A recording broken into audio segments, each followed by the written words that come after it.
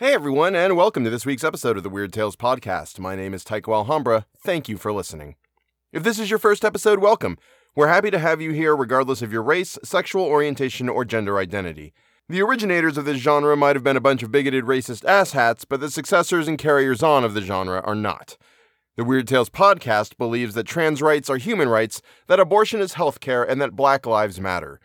Transcripts of the show, as well as links to institutions fighting for reproductive justice, can be found in the show notes.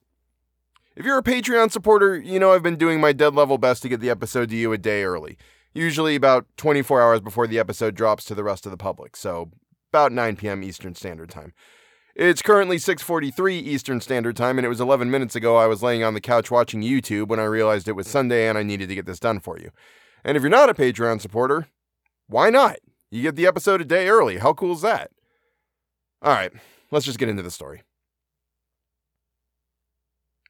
This was done instantly, and I shut and locked the door, afterward making the first and eighth signs of the Sa-Ma ritual opposite to each post and connecting them across the threshold with a triple line.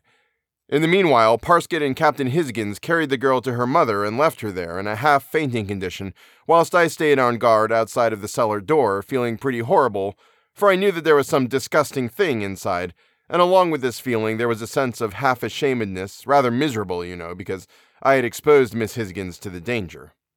I had got the captain's shotgun, and when he and Parsket came down again, they were each carrying guns and lanterns.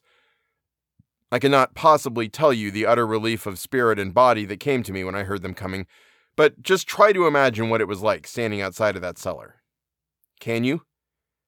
I remember noticing just before I went to unlock the door how white and ghastly Parsket looked, and the old captain was gray-looking, and I wondered whether my face was like theirs. And this, had its own distinct effect upon my nerves, for it seemed to bring the beastliness of the thing crashing down onto me in a fresh way. I knew it was only sheer willpower that carried me up to the door and made me turn the key. I paused one little moment, and then with a nervy jerk sent the door wide open and held my lantern over my head. Parsket and the captain came one on each side of me and held up their lanterns, but the place was absolutely empty. Of course, I did not trust to a casual look of this kind, but spent several hours with the help of the two others in sounding every square foot of the floor, ceiling, and walls. Yet, in the end, I had to admit that the place itself was absolutely normal, and so we came away. But I sealed the door, and outside, opposite each doorpost, I made the first and last signs of the Sa-Ma ritual, joined them as before with a triple line. Can you imagine what it was like searching that cellar? When we got upstairs, I inquired very anxiously how Miss Hisgins was, and the girl came out herself to tell me that she was all right and that I was not to trouble about her or blame myself, as I told her I had been doing. I felt happier then, and went off to dress for dinner, and after that was done, Parsket and I took one of the bathrooms to develop the negatives that I had been taking. Yet none of the plates had anything to tell us until we came to the one that was taken in the cellar. Parsket was developing, and I had taken a batch of the fixed plates out into the lamplight to examine them. I had just gone carefully through the lot when I heard a shout from Parsket, and when I ran to him, he was looking at a partly developed negative which he was holding up to the red lamp. It showed the girl plainly, looking upward as I had seen her, but the thing that astonished me was the shadow of an enormous hoof right above her, as if it were coming down upon her out of the shadows. And I had run her bang into that danger. That was the thought that was chief in my mind. As soon as the developing was complete, I fixed the plate and examined it carefully in a good light. There was no doubt about it at all. The thing above Miss Hisgins was an enormous, shadowy hoof. Yet I was no nearer to coming to any definite knowledge, and the only thing I could do was to warn Parsket to say nothing about it to the girl, for it would only increase her fright. But I showed the thing to her father, for I considered it right that he should know. That night, we took the same precaution for Miss Hisgins' safety as on the 2 previous nights, and Parsket kept me company. Yet the dawn came in without anything unusual having happened, and I went off to bed.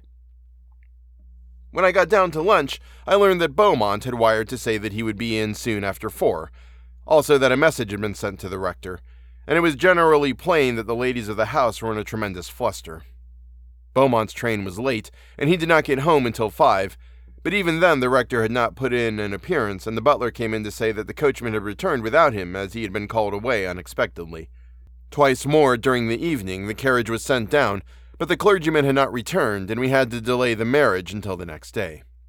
That night, I arranged the defense round the girl's bed, and the captain and his wife sat up with her as before. Beaumont, as I expected, insisted on keeping watch with me, and he seemed in a curiously frightened mood, not for himself, but for Miss Hisgins. He had a horrible feeling, he told me, that there would be a final, dreadful attempt on his sweetheart that night. This, of course, I told him was nothing but nerves, yet really it made me feel very anxious, for I have seen too much not to know that under such circumstances a premonitory conviction of impending danger is not necessarily to be put down entirely to nerves. In fact, Beaumont was so simply and earnestly convinced that the night would bring some extraordinary manifestation that I got Parsket to rig up a long cord from the wire of the butler's bell to come along the passage handy. To the butler himself I gave directions not to undress, and to give the same order to 2 of the footmen. If I rang, he was to come instantly with the footman carrying lanterns, and the lanterns were to be kept ready lit all night. If for any reason the bell did not ring and I blew my whistle, he was to take that as a signal in the place of the bell. After I had arranged all these minor details, I drew a pentacle about Beaumont and warned him very particularly to stay within it whatever happened. And when this was done, there was nothing to do but wait and pray that the night would go as quietly as the night before. We scarcely talked at all, and by about 1 a.m. we were all very tense and nervous, so that at last Parsket got up and began to walk up and down the corridor to steady himself a bit.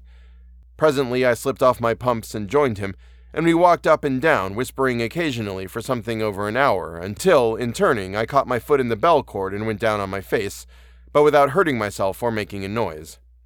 When I got up, Parsket nudged me. "Did you notice the bell never rang?" he whispered. "Jove," I said, "you're right." "Wait a minute," he answered. "I'll bet it's only a kink somewhere in the cord."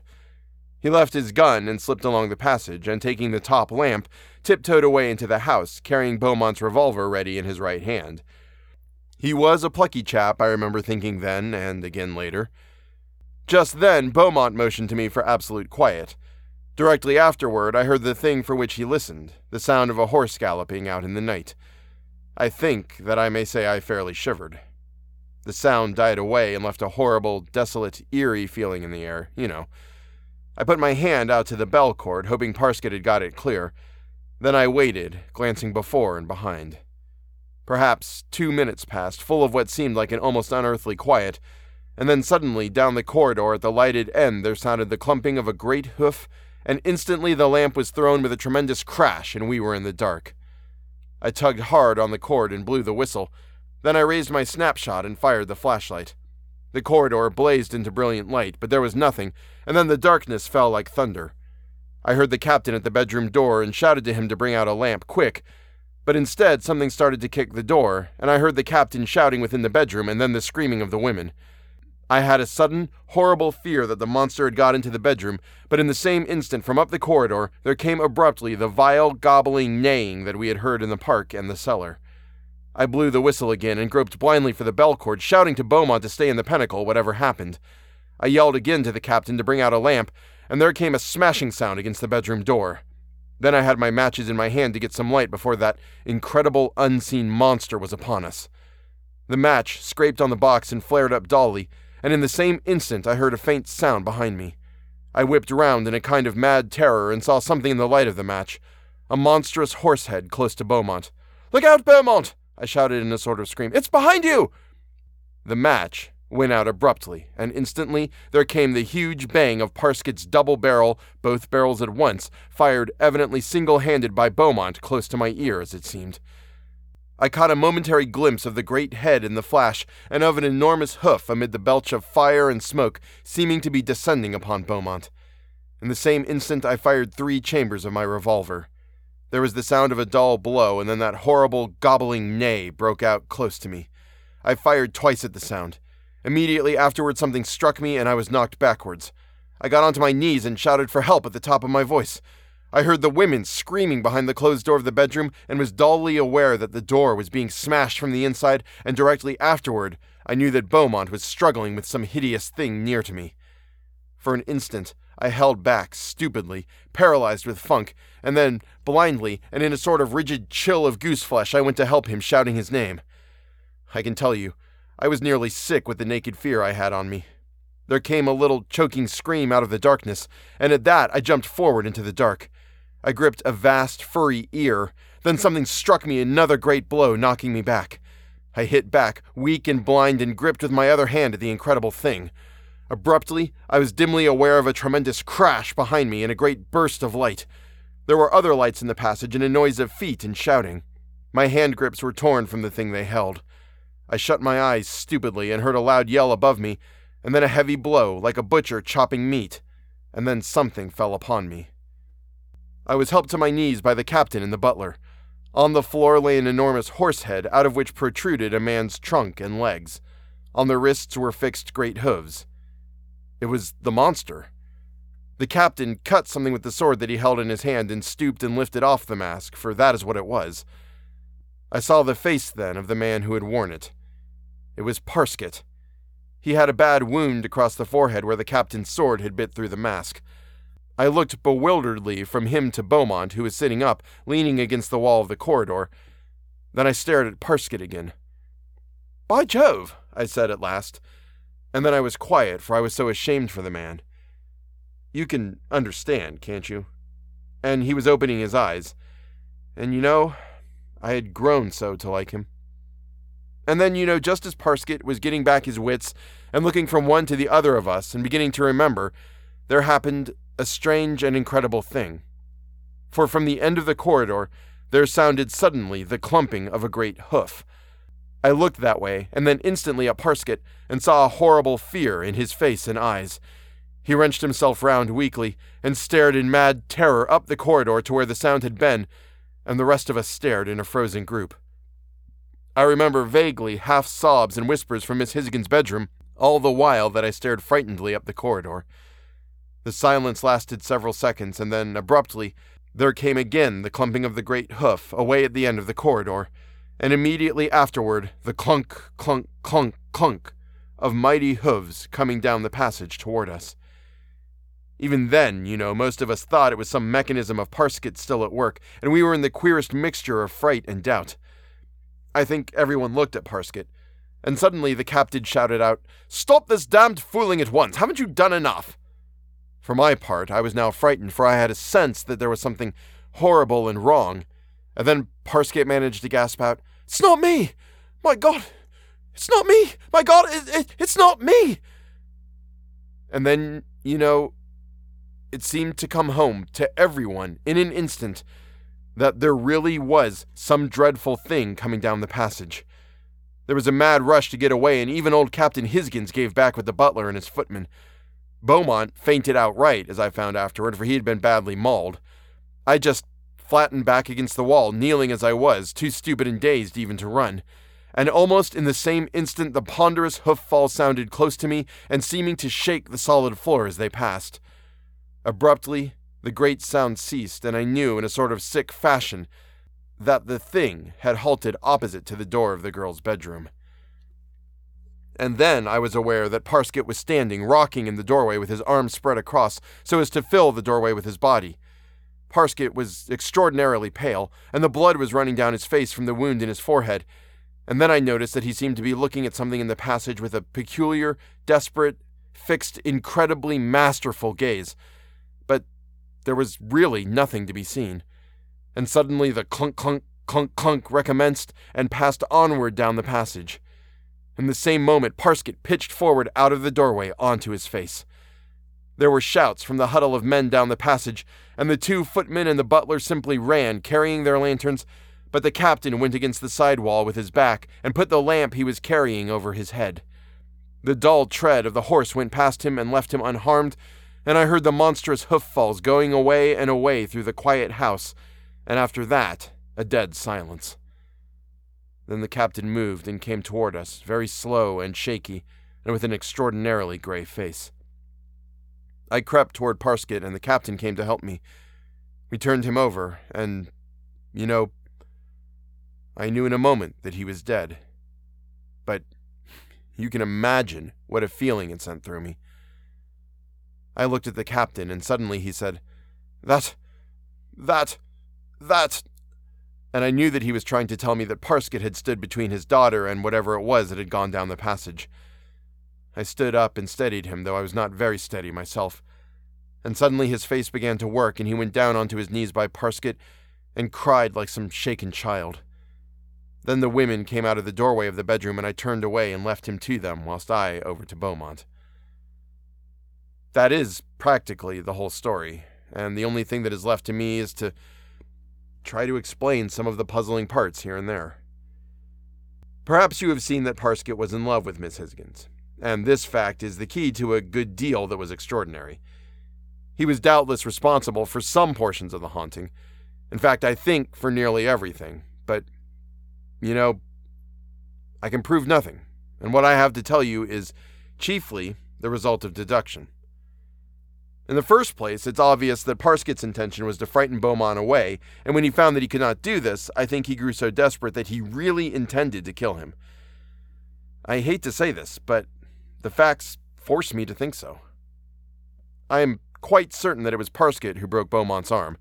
He knew all the details of the so-called horse legend and got the idea to work upon the old story for his own end.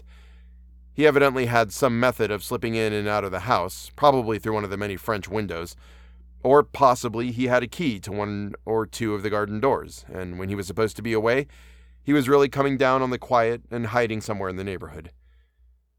The incident of the kiss in the dark hall I put down to sheer nervous imaginings on the part of Beaumont and Miss Hisgins, yet I must say that the sound of the horse outside of the front door is a little difficult to explain away. But I am still inclined to keep to my first idea on this point, that there was nothing really unnatural about it. The hoof sounds in the billiard room and down the passage were done by Parsket from the floor below by bumping up against the paneled ceiling with a block of wood tied to one of the window hooks. I proved this by an examination which showed the dents in the woodwork. The sounds of the horse galloping round the house were possibly made also by Parsket, who must have had a horse tied up in the plantation nearby, unless, indeed, he made the sounds himself, but I do not see how he could have gone fast enough to produce the illusion. In any case, I don't feel perfect certainty on this point. I failed to find any hoof marks, as you remember. The gobbling neighing in the park was a ventriloquial achievement on the part of Parsket, and the attack out there on Beaumont was also by him, so that when I thought he was in his bedroom, he must have been outside all the time and joined me after I ran out of the front door. This is almost probable. I mean, that Parsket was the cause, for if it had been something more serious, he would certainly have given up his foolishness, knowing that there was no longer any need for it. I cannot imagine how he escaped being shot, both then and in the last mad action of which I have just told you. He was enormously without fear of any kind for himself, as you can see. The time when Parsket was with us, when we thought we heard the horse galloping round the house, we must have been deceived. No one was very sure, except of course Parsket, who would naturally encourage the belief. The neighing in the cellar is where I consider there came the first suspicion into Parsket's mind that there was something more at work than his sham haunting. The neighing was done by him in the same way that he did it in the park, but when I remember how ghastly he looked, I felt sure that the sounds must have had some infernal quality added to them which frightened the man himself. Yet later he would persuade himself that he had been getting fanciful. Of course, I must not forget that the effect upon Miss Hisgins must have made him feel pretty miserable. Then, about the clergyman being called away, we found afterward that it was a bogus errand, or rather, call, and it is apparent that Parsket was at the bottom of this, so as to get a few more hours in which to achieve his end, and what that was, a very little imagination will show you, for he had found that Beaumont would not be frightened away. I hate to think this, but I'm bound to. Anyway, it is obvious that the man was temporarily a bit off his normal balance. Love is a queer disease. Then there's no doubt at all but that Parsket left the cord to the butler's bell hitched somewhere so as to give him an excuse to slip away naturally to clear it. This also gave him the opportunity to remove one of the passage lamps. Then he had only to smash the other, and the passage was in utter darkness for him to make the attempt on Beaumont. In the same way, it was he who locked the door of the bedroom and took the key. It was in his pocket. This prevented the captain from bringing a light and coming to the rescue, but Captain Hisgins broke down the door with the heavy fender curb, and it was his smashing the door that sounded so confusing and frightening in the darkness of the passage. The photograph of the monstrous hoof above Miss Hisgins in the cellar is one of the things that I'm less sure about. It might have been faked by Parsket whilst I was out of the room, and this would have been easy enough to anyone who knew how, but, it does not look like a fake. Yet there is as much evidence of probability that it was faked as against, and the thing is too vague for an examination to help to a definite decision, so that I will express no opinion one way or the other. It is certainly a horrible photograph. And now, I come to that last dreadful thing. There has been no further manifestation of anything abnormal, so that there is an extraordinary uncertainty in my conclusions. If we had not heard those last sounds, and if Parsket had not shown that enormous sense of fear, the whole of this case could be explained in the way in which I have shown.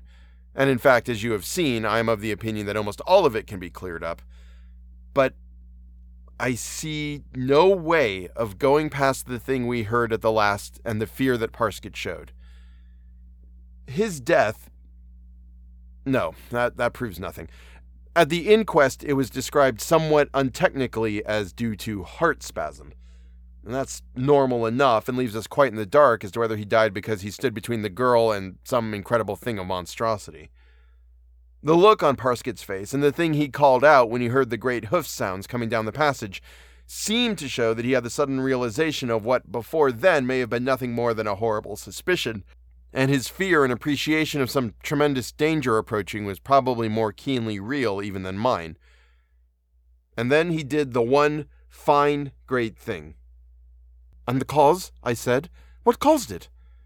Carnacki shook his head. "God knows," he answered with a peculiar sincere reverence. "If that thing was what it seemed to be, one might suggest an explanation which would not offend one's reason, but which may be utterly wrong. Yet I have thought, though it would take a long lecture on thought induction to get you to appreciate my reasons, that Parsket had produced what I might term a kind of induced haunting, a kind of induced simulation of his mental conceptions to his desperate thoughts and broodings. It is impossible to make it clearer in a few words." "But the old story," I said. "Why may not there have been something in that?"